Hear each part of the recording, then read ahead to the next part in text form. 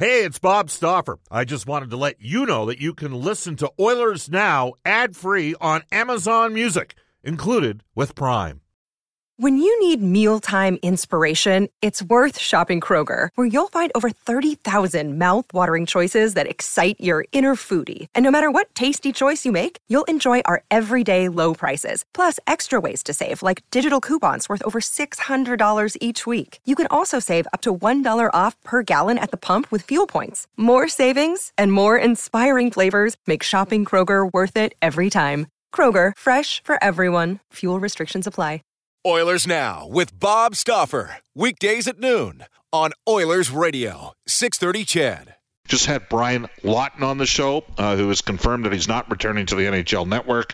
He was once the general manager of the Tampa Bay Lightning, working at that time for Oren Koulis and Tyson Barrie. I was unaware that Lawton did not know those guys before the process had started for him to become the GM. He is the general manager that drafted Steven Stamkos #1 and basically vetoed his scouts and told them, no, we're taking Victor Hedman and not Matt Duchene, second overall in 2009.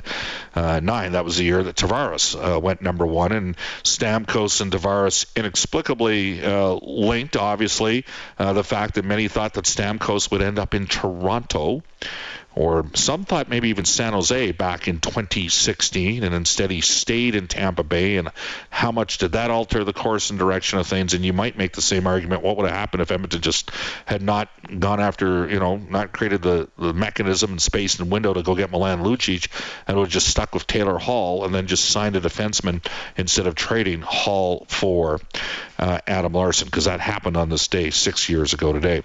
You heard Brian say it. He was very bullish on the Oilers all year long. He had Edmonton as a dark horse to win the Stanley Cup. They went into the Final Four. Good year, but now it's incumbent upon the organization to get better. We welcome back to the show Cult of Hockey writer from the Edmonton Journal, David Staples. David, how you doing? I'm good, Bob. How are you doing? Good. What do you remember about that day 6 years ago today? Ooh, there was a lot of shock, wasn't there? There was a lot of shock in Edmonton with that trade. And, it's an interesting trade. Adam Larsson turned out to be a very good defenseman for the Edmonton Oilers. He had a couple rough years in the middle with the passing of his father and some injuries. But by the end, I became a real fan of Adam Larsson, like the tough brand of hockey that he played. And I was very upset when he decided to move on to Seattle. But that worked out, too, with Cody Ceci coming here. So it's funny how things work out. I mean, after his first year in Edmonton, the Oilers did very well in the playoffs 2017, and people were thinking that the Oilers got a win out of that trade. And that changed with Hall having a great year, winning the MVP the next year, I think, and Larsson's injuries. But it kind of went back and forth on that trade. And I think in the end that it certainly wasn't a disaster for the Oilers. In a lot of ways, the Oilers got a good player for a decent amount of time. And, Taylor Hall's kind of had an inconsistent career since that time. It's interesting. You mentioned Cody Ceci, and I know people know the story now. The Oilers just, Pete Chiarelli had conversations with Per Dorion about Taylor Hall for Cody Ceci. Now, at that point, Ceci was seen as more of an offensive defenseman, and he's really progressed into a good two-way defenseman now. I think that, when Ceci signed last year, everybody was down on what are the Oilers doing? What? And I think, first year of the deal, there's something about D-man when they get to 28, 29, 30, they kind of figure it out if they can skate a bit. And I think we're probably going to see that with Kulak. Sherratt got a #1 for Montreal, Kulak a #2. There's no question Kulak was a way better fit in Edmonton than Ben Sherratt was with Florida. But it is funny how it works out, because I think you'd agree Ceci certainly performed this past season. Yeah, I didn't really have any idea how he was going to play, but there was good reports out of Pittsburgh with Cody Ceci, and well, by the end, Bob, in the playoffs, he was the Oilers' best defenseman in the playoffs with Darnell Nurse hurt. He was playing the tough minutes, and he was getting the job done. Cody Ceci was outstanding. And the fact that they have him on a value contract, what is it, 3 more years at 3.5? Yes. That's great news for the Edmonton Oilers. I mean, you have a guy who's capable of playing against tough competition on the top pairing, holding his own, looking like a good NHL player, and you have him on that contract. I mean, this turns out to be, I mean, I wouldn't trade Adam Larsson or Cody Ceci for Adam Larsson right now. That's how well, and I thought a ton of Adam Larsson. So he came in, and you hardly hear. All you hear is people say that guy is a good hockey player in Edmonton. It's the consensus, and this is rare for a defenseman because people are all over the place in terms of their evaluation of defensemen. But there's just a mass consensus, I think, that Cody Ceci really came through for the Oilers. And I think there's a mass consensus that Kulak was a very good acquisition as well. I agree with that, and he's a fantastic skater. He moves the puck well. He and Tyson Barrie were, in terms of a third pairing, they were really strong in the playoffs. Tyson Barrie played his best hockey with the Oilers, with Kulak at his side. So there might have been something there in terms of the chemistry between those two players. And I agree with you, completely agree with you, Bob, about that idea that you get these defensemen 27, 28, 29. They have this window of about 3-4 years when they hit there where they're going to play their best hockey. They know how to they know the game slows down for them, it looks like. They make the correct reads. They stop gambling so much. They play sound positional hockey. Kulak's going to be there. And so if they sign Kulak, that'd be great news because I think he's right there where there's a possibility. I mean, he's always been pretty much a bottom pairing defenseman in the NHL. He played up, I guess, in Montreal a little bit this year. But there's a chance that if the Oilers need him, he's going to be able to step into the second pairing or even the first pairing for an amount of time like he did in Game 6 against LA and provide value, get the job done in a much tougher role for the next few years. So we'll see what happens there. The game I remember with Kulak taking, greater responsibility was against Pittsburgh, where the Edmonton had lots of scoring chances. They couldn't score on Merzlikins. Here's where I tell the listeners, I've had multiple Oiler players tell me that Merzlikins is an underrated goalie in the league. They think he's pretty good. And, Edmonton lost that game to Columbus after playing their hearts out for the 4 previous games to get into the playoffs. So they clinched the playoff spot against Colorado at home in a 6-3 win. We flew in and played an afternoon game on the Sunday in Columbus, and the team didn't have any finish, David. Well, then they went into Pittsburgh, and Kulak was paired with Ceci. The Oilers won that game 5-1. It wasn't really a 5-1 game. McDavid had 4 points, but Kulak and Ceci were unbelievable in that game against Pittsburgh. Kulak, they stopped every cycle. They didn't give up the blue line. It was an impressive performance. Bouchard had a big game. He scored a goal. He had another one pulled off the board. It was pretty, because Nurse was out for the final 4 games of the regular season after Edmonton, clinched the playoff spot. So it was pretty intriguing to see how it all happened. And I thought that boded well for the Oilers, in terms of with Kulak and the potential to get him signed. And I know you remember the scoring chances in the games against Columbus and Pittsburgh back-to-back. I don't remember them. Kulak he's, how about this, Bob? He's a poor man's Jay Bouwmeester. I mean, he's a little smaller, and he's not as good, but he's that style of defenseman. A strong, puck-moving, fundamentally sound defenseman who can really, really, really skate. And so we'll see. I don't know. Is he going to come here, go to Montreal, go back to Montreal? We'll see where he ends up, what he gets paid. All these things have to be worked out yet. But if he does come back, I mean, Bob, I spent the playoffs lobbying for him to be played ahead of Darnell Nurse. Nurse was struggling so much often during the playoffs because of his injuries. Right? It's nothing against Darnell Nurse. It was his injuries that were holding him back. And it struck me that Kulak was a guy who could possibly fill in and do a decent job with Cody Ceci on the top pairing in the playoffs. So I was thinking a lot of him then, and I do now. So I have my fingers crossed that he will be back as an Oiler. So, David, you mentioned Larsson going to Seattle. There was another player that went to Seattle that when he signed there was like, oh, no. And that was Grubauer. Because I wanted Grubauer to stay in Colorado. Yeah. And I knew that Colorado would end up targeting Darcy Kemper. Okay? And they got him. And part of the reason why they got him is that the prospect Connor Timmins that was included in the trade was drafted by Alan Heppel, who's now with Arizona, and was the director of scouting for Colorado when they drafted Timmins. So I'm going to put you on the spot here. Darcy Kuemper did not kill it. I'm not convinced Darcy's going to sign with Colorado. Would you, if you're the Oilers, would you look at Darcy Kuemper? Well, yes. I mean, there was this eye issue, I guess, during the playoffs, right? He got an eye injury against Nashville and was seeing an eye doctor after that. So, these are all the things that you would have to investigate and do due diligence. But he has been a good goalie in the NHL for a long time. My only concern is this, Bob. I didn't think they were going to be able to get Evander Kane back with the Oilers, and it looks like now there's an outside possibility this is the case. And if you get Kane, so where are you going to put your money? How many more big contracts can you put out there? Kane's going to he's going to get paid. He's going to have a big contract. Either the Oilers take over the contract from San Jose in a trade, or there's a new contract for Kane. $7 million a year if they take over the contract from San Jose. How many big contracts can you have on the team? They've got all of these players. They got Nurse coming up, Draisaitl, Hyman, Nugent Hopkins, McDavid. Lots of money going out. Can you have both pay the money that would take to keep Evander Kane and also pay for a goalie? And if you do that, what does that mean? Let's say Stuart Skinner does turn out, and Dylan Holloway and Philip Broberry and Evan Bouchard and some of these other players.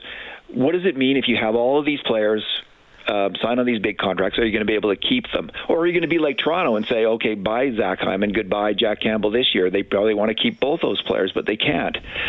So my only concern is, where do you put the money this summer? Do you put it in net? Do you put it in another forward? Or can you do both? And I'm just skeptical they can do both on long-term deals and then keep some of these young players as they develop.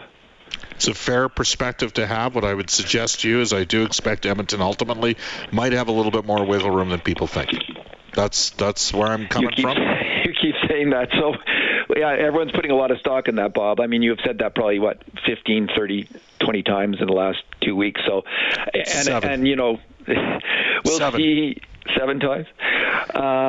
So we'll see, and I'm sure that you have inside information about this, and you have an inkling of what they might do. And there does seem to be some options in this regard. There are players that have some value in the Oilers that they could move. Who, like Tyson Barrie, there's Fogle, there's Zach Kassian.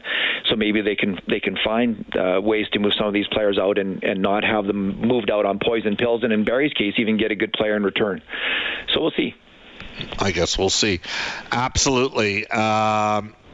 Geez, I got to read this text, David, just from KDK. Bob, Hall winning the MVP in 2018 was just another example of the NHL sticking it to the Oilers. Hall did not deserve to win the Hart and was not the most valuable to his team.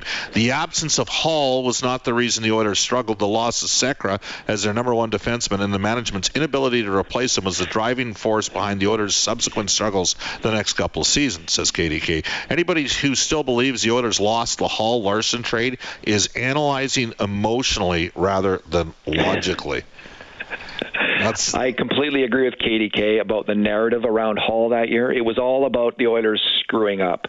And part of Hall winning that year, he had a really good year, and he led New Jersey to the playoffs. But part of the reason he won was the narrative around him that Peter Chiarelli was a big screw-up, had made a mistake. All the analytics guys hated Peter Chiarelli, and part of this was sticking the knife into him for this trade, and that's part of the reason Hall won. McDavid was clearly a better player that year. You had guys that were media personalities with national platforms in the States that liked the New Jersey Devils. Wyshynski, yeah. Right? He was one of the guys out there. I don't mind Greg. He's... Yeah. So it's just an interesting perspective to have. Bob, the Oilers should offer sheet Jake Ottinger. I don't know how you can do that. Yeah. So there we go. Wishful thinking. David Staples, give me a break. Pete Chiarelli should have been tarred and feathered for making that trade. An elite forward for just an above-average defenseman. That one comes to us from Jimbo. Yeah, it's probably fair to say that the Oilers, that was not a great trade. And the whole thing with signing Lucic, as you mentioned earlier, it just cascaded into a couple of really tough years for the Oilers in the end. But, Bob, the Oilers made the playoffs that first year with Milan Lucic in the lineup. Scored 23 goals. Adam Larson, with Adam Larson. And that's what triggered McDavid and Draisaitl long-term contracts here in Edmonton. Let's say the Oilers didn't make the playoffs that year. So what happens then? You might be on to something there. What happens then, right? Because the whole narrative around the franchise was so negative, and you don't get Connor McDavid. I think he was probably going to sign because that's the kind of guy he seems to be, but you just never know. When you're trying to rewrite history, you have to be careful about that. And the fact that Lucic helped them have a winning season, which is, I think, a fair comment, was a huge factor, and the success they had in the playoffs, huge factor in McDavid signing that contract long term. I don't know if you heard Brian Lawton in the last segment. You know that Brian was one of the guys that was bullish on the Oilers at the start of the year, and he remains so now. He is convinced that the Oilers are going to win a Stanley Cup, and Brian's the guy that drafted Stamkos and Hedman. Didn't listen to the scouts on Hedman. They wanted to take the Tampa Bay scouts that time, wanted to take Matt Duchene at number 2, and he took Hedman. And he believes that the makeup of Connor and Leon will ultimately drive Edmonton to winning a Stanley Cup. Your thoughts? Well, first of all, it sounds like Brian Lawton's getting a management job in the NHL, and who's ever hiring him is making a really good decision. Just listening to that guy on Oilers Now the last few years, he knows the league. He's a sharp guy. He understands analytics. He understands the strengths and the weaknesses of analytics.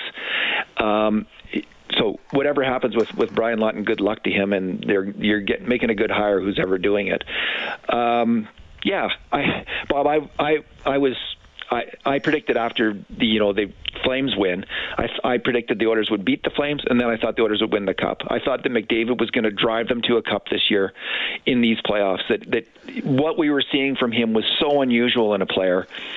But I hadn't been watching Colorado closely enough, obviously, because they have some pretty special players in that city as well. So now there's this huge challenge for the Edmonton Oilers to climb Mount Avalanche, and it's going to be such a compelling story in the next few years whether the Oilers can do this, is meet the challenge of beating the Avalanche, which is such a fantastic team, which has Devon Toews locked up for 2 years and Makar locked up, Bowen Byram. They're this defense core that they have, which just motors this team forward.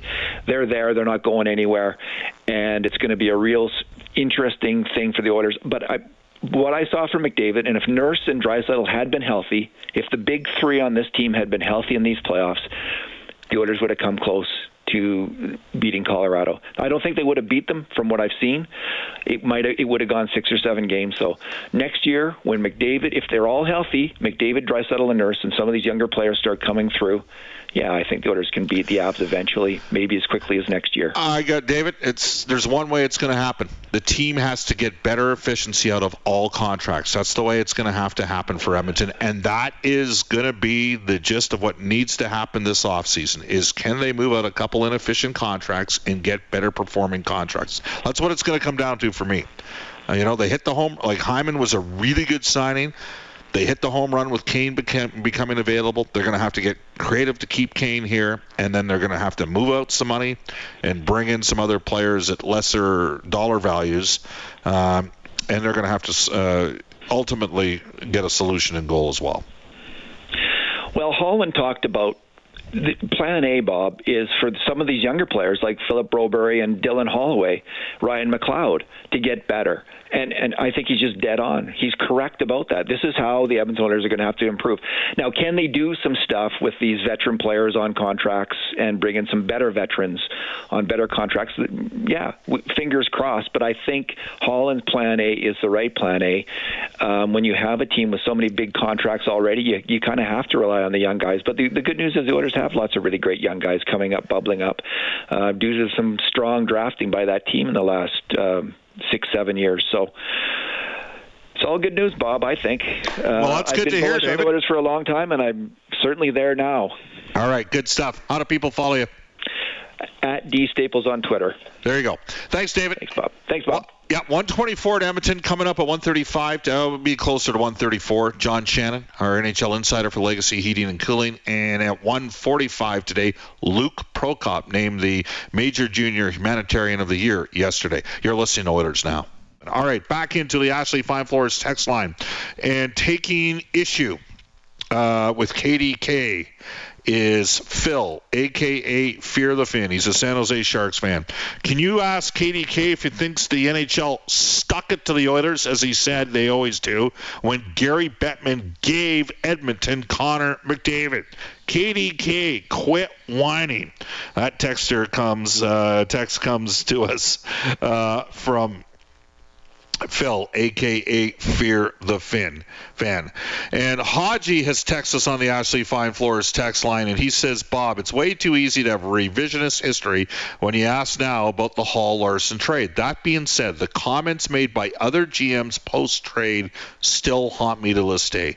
It will never be known how much Taylor Hall was shopped, but there were multiple NHL general managers who indicated they were not aware that Hall was on the market.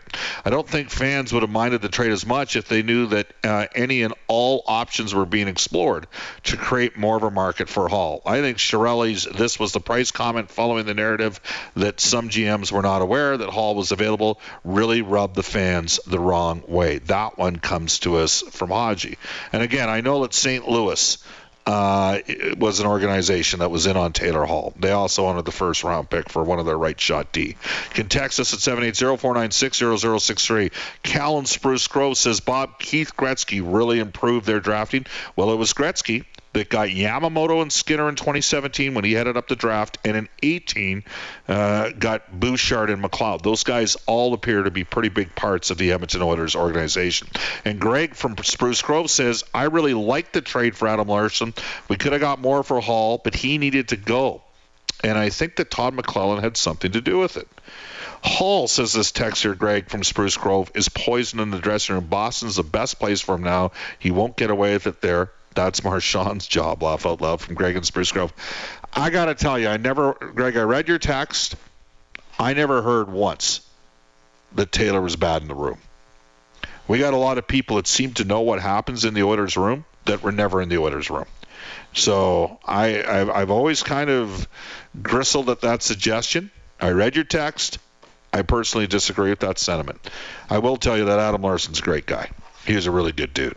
All right, off to a global news weather traffic update with Eileen Bell. Back with John Shannon when we return on Oilers Now. Oilers Now with Bob Stauffer. Weekdays at noon on Oilers Radio, 630 CHED.